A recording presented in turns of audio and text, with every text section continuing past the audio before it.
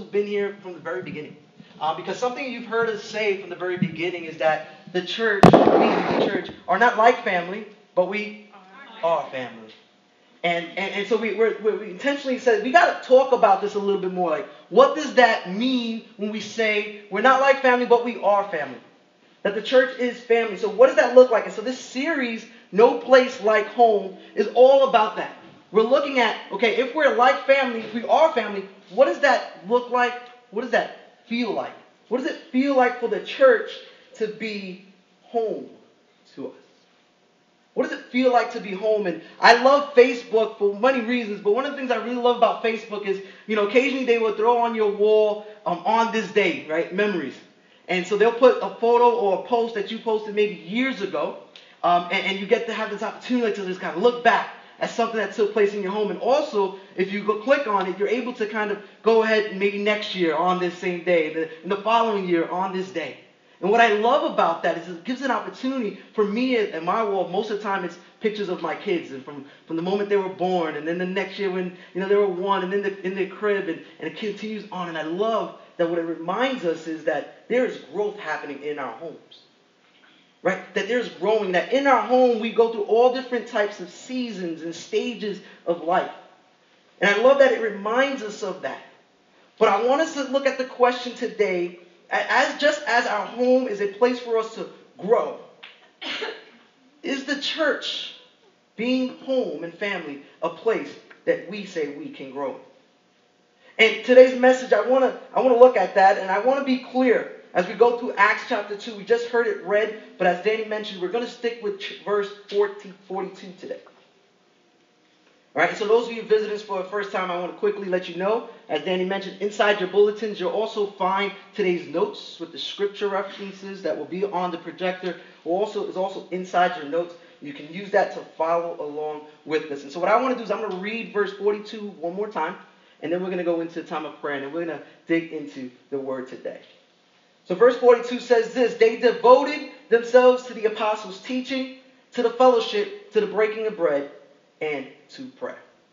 So let's pray right now, and then we'll go into it today. Father, thank you for this time that you've given us, Lord, to dig into your word, God. God, to look at what you need to say and what you're saying to us, God. I pray that today as we look at Acts 42, God, as we reflect on the church that you've given us, Lord, and we reflect on what they did, Lord, in their time, God, I pray that it would help us, God. It would encourage us. It would convict us, God, and it would move us to being the family that we are, God. So, Lord, I pray that your name be lifted up in this time together. In Jesus' name, we pray. Amen. All right, so if you haven't got it, today's message is titled, A Place to Grow. Let me ask you this question. When you talk about the church, or when you hear people referencing church, do you think about the church as being a safe place for you to grow spiritually? Now, as you heard, just like in the home, we go through different stages. How about the church? From the moment that you've surrendered your life to Christ to maturity in the faith, you see that growth happening in the church. Specifically, healthy growth. Healthy growth. In preparing this message, I began to think about what does it take to create a positive environment for a family to grow. And I thought of that question because we have to be clear, we have to be honest that the home is not always, and probably for some of you sitting here, has not been a safe place for you to grow. Growth is happening regardless, right? Growth will happen, but it can be an unhealthy growth. And so that's not what we want in our lives, right? That's not what we want in our homes. That's not what we want in our churches. But we have to be honest that growth happens, but sometimes it's an unhealthy growth. And some of us sitting here probably experienced this harsh reality that the home has been marked by grief and anger, resentment, and brokenness, betrayal. The home for us has been unstable, not a place where you can run to and feel comfortable. We have to deal with that first. Why is this so? Why is the home broken? And brokenness takes on different forms, and brokenness happens in all different places, right? Brokenness happens in a home where there's financial stability. And brokenness happens in a home where there's poverty and financial instability. Brokenness can happen in the projects. Brokenness in the homes happens in the suburbs. Brokenness happens in a home with two parents and Brokenness happens in single-parented homes. And listen to this one. Brokenness even exists in the homes of a believer. Brokenness is a reality for all of us here. It's a reality that we all face because of the curse that is on mankind. It's a reality that our world is very sick, and we have to deal with this reality of the home. That our world is marked by brokenness, and this is not the reality. This is not what God had intended. As you heard last week, and if you're familiar, when God created the world, He intended there to be beauty and good and perfect. But sin, rebellion towards God, enters into our world, and now we have this reality in our homes of brokenness. It's in us, it's around us. It has torn apart many homes. Brokenness has caused division and hatred and resentment.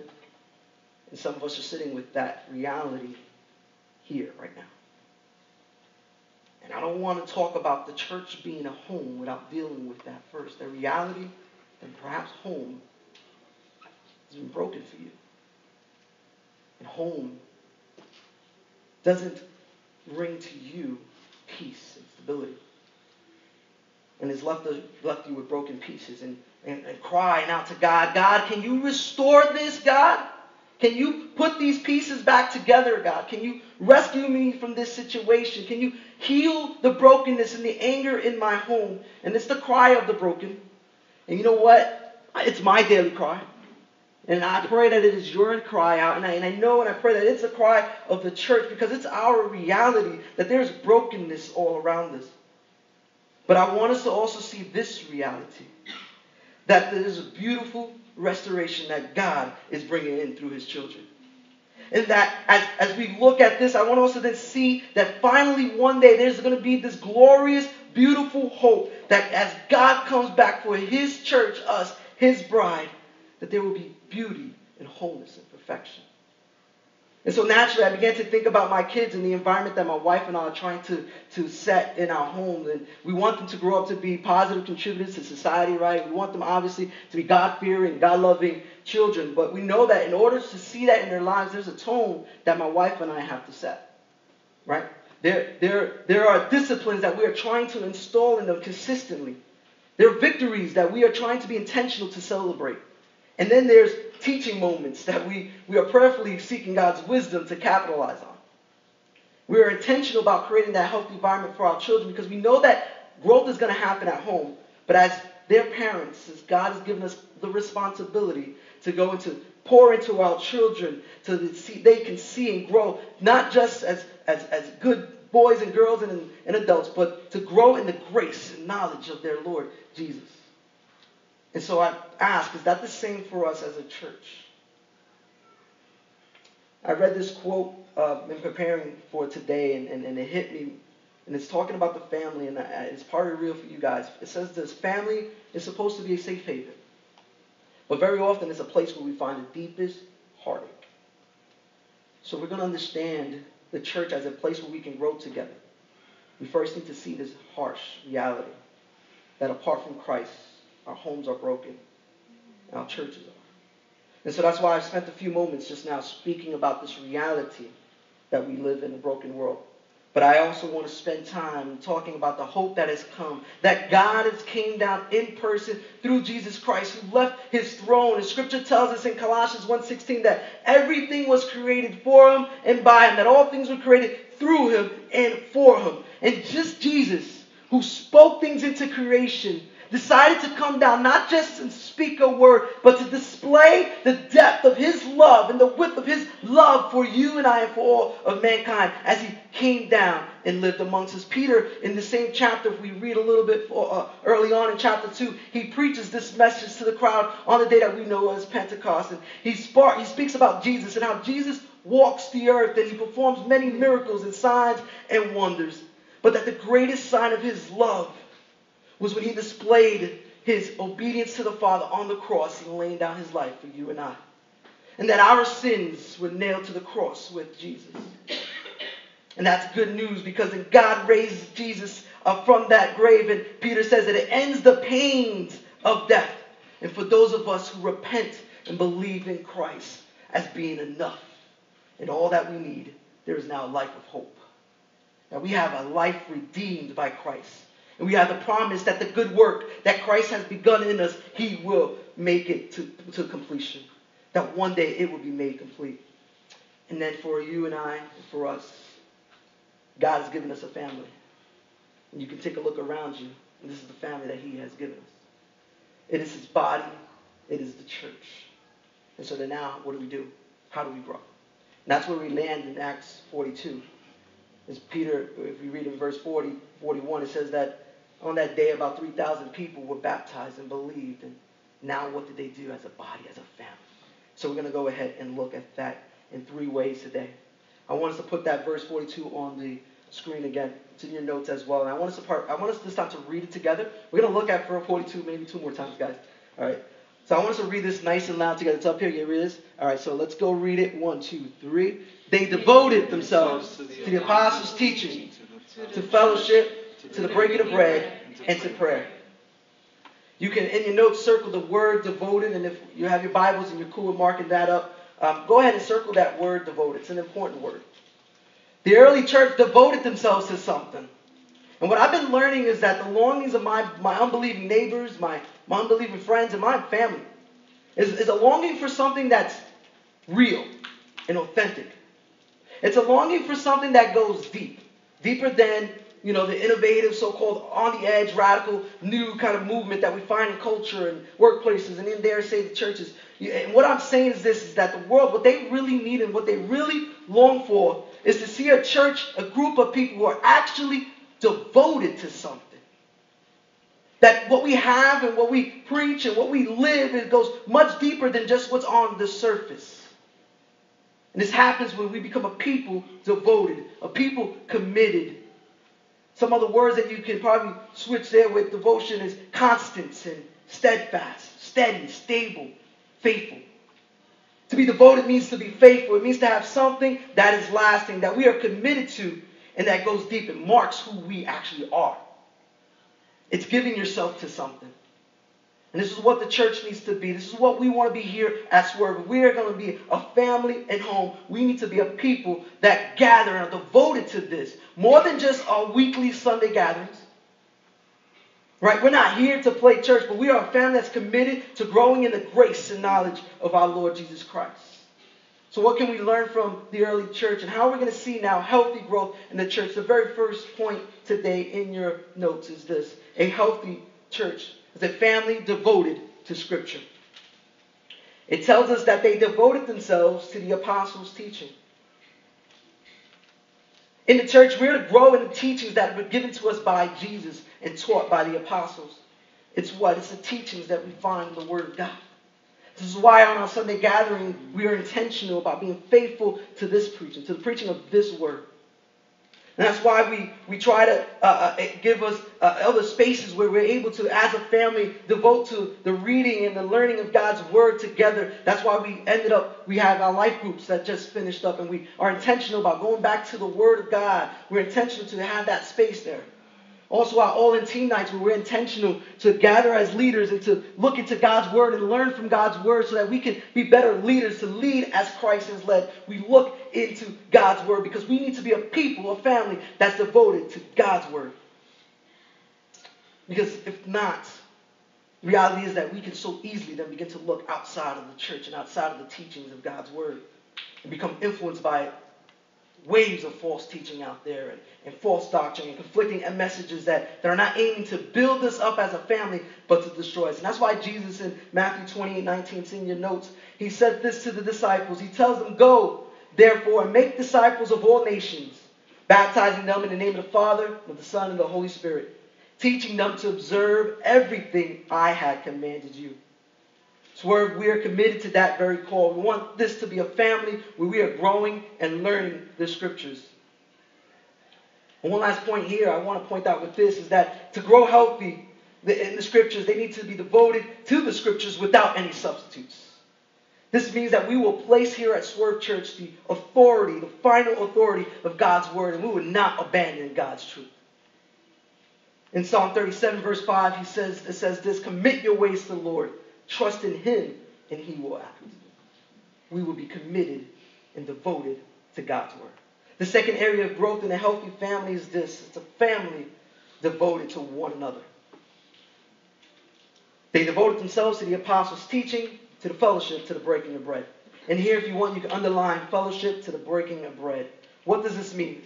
It's more than what Danny was mentioning, how we at home we can eat and we grow this way or grow, vertically or whatnot. It's when we come to God's word, when we gather together, we're not just feeding off of just the word, but we're learning and we're growing in this. But it's not like a classroom setting. It's not to be a seminary, right, where you gather in and you come in, you get as much information, then you go out the doors you came in and just go home with all this information and knowledge. What the early church understood is this, and what we need to understand, that again, our lives together is not to be occasional or careless, but intentional. It requires commitment. Why is this so?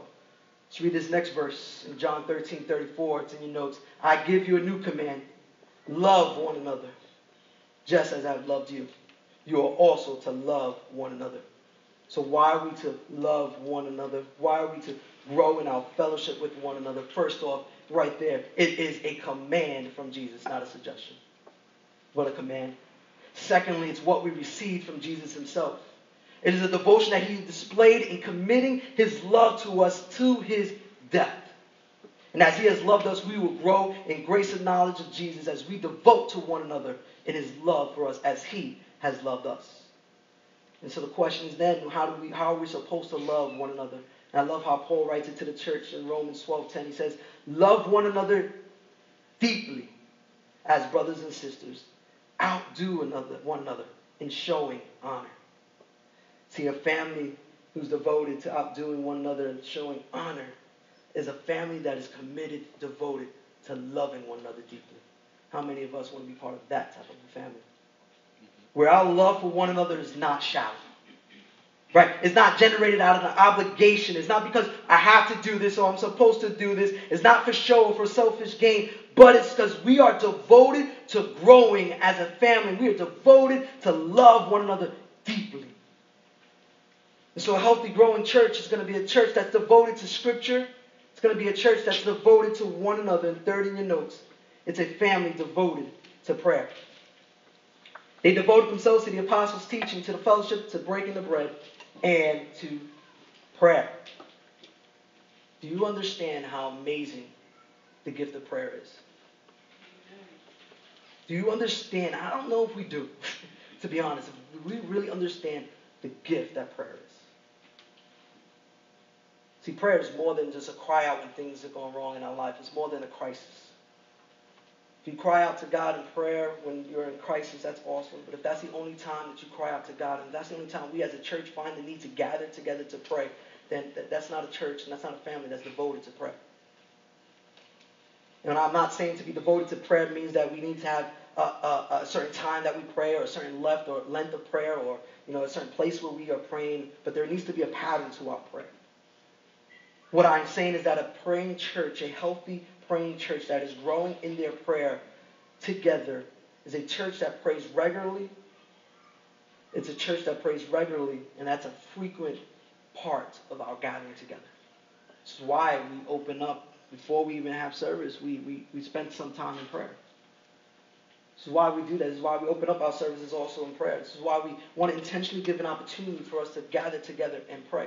That's why prayer is a part of our life group gatherings. It's more than just we don't just open up our service in prayer and that's what we are intentional. We need to be intentional, church, about prayer, about the importance of prayer. Because prayer is an important part of our growth and our maturity. It's our devotion to prayer that will get us through life's roughest seasons. And I like what Paul says in Romans 12:12. This is also in your notes. Rejoice in hope. And he says, be patient in affliction. And he ends with, be persistent in prayer. See, a healthy, growing church is going to provide a safe place in the home to be devoted to prayer and even to rejoice while we patiently endure our afflictions. The early church understood that they needed to be dependent on God. And we see that because if you read the book of Acts, you see that they're constantly in prayer. Like all the time, they're in prayer. When something goes wrong, it says they prayed. When they had a need, they prayed. When something freaked them out, they prayed. It's like that was their automatic response. Like, God, we need you in this situation. We are devoted to this. And they gathered in prayer. Colossians 4:2 says, devote yourselves to prayer. Stay alert in it with thanksgiving. We want to see a devotion to prayer in our family at Swerve. Amen.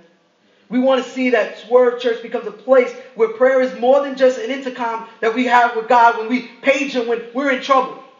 But we see that prayer is a gift to be used frequently without hesitation. What helped me with this topic of prayer and my understanding of prayer and how I learned to grow in my understanding of prayer was when I began to realize and understand that prayer, and you really put away all these other kind of fancy definitions of prayer, and prayer simply is this a beautiful interaction between child and father. I mean, that's the simplest way we can put it. You know, it's like my child who comes to me and just want to sit and talk, and that's what it's like, man. That's what it is. And prayer is this interaction between God and child. And God loves it when we pray. He rejoices when we spend time with Him. Do you know that? Do you believe that? That God rejoices. He longs to hear your voice. He is pleased with the prayers of the righteous. He loves when you come as a child, as a daughter, as a father, as a son. And you say, Abba, Father, Daddy. He loves a simple prayer. He loves when we come to pray. He loves spending time with us. And what you begin to notice in prayer is that as our prayer increases, our growth increases. Prayer is amazing that the more we pray, the more confident we grow. The more we pray, the more power we find in our lives. The greater peace that we will have. The more we pray, the greater clarity we'll have. The more we pray, the greater assurance we will have. The greater our trust in God as we devote ourselves to prayer. But it's when we stop praying, when we stop making prayer a regular and frequent part of our church and our lives, is that we will see that we actually begin to lose that power that we've gained while in prayer. See, prayer cannot be just what we do, guys, to open up our services. But prayer needs to be something that we are devoted in this home. In this home, we are to be devoted to prayer. Now, does the church feel like this home that you can grow in? Growth is so important to us at Swerve Church. And we're going to continue to strive to see that healthy growth takes place for you here. For all of you who make Swerve Church your home, that this will be a place where you belong. This will be a place where you can kick up your feet and relax and be who you are as we share all things in common. This will be a place where we can grow. And that's our desire. That's our mission as a church. And we're going to put the mission statement up here. It's our mission to lead people to become fully devoted followers of Christ. That is our mission, brothers and sisters. And so as we ourselves become fully devoted followers of Christ, and as we seek to make others and to lead others to become fully devoted followers of Christ, we're going to be real and understand that we're going to mourn over the depths of the brokenness in our lives and the brokenness of the lives all around us. But we're also going to rejoice in the power of Christ that has brought healing to our broken lives. And healing in the lives that are being changed, abruptly changed from a life of hopelessness in destruction to one of hope and newness in Christ. That's what Swerve comes from, right? It's an abrupt change. And that's the devotion that we have to see lives change heading in a direction towards Christ. And finally, as a church, as the bride of Christ, with great anticipation, I want us to look forward to the glorious day when our Father, when our bridegroom comes home and comes for us. And on that glorious day, it takes us up to be with them in all glory. That, brothers and sisters, is a glorious day. Hallelujah. Yes. That, brothers and sisters, is a glorious day. I want us to pray.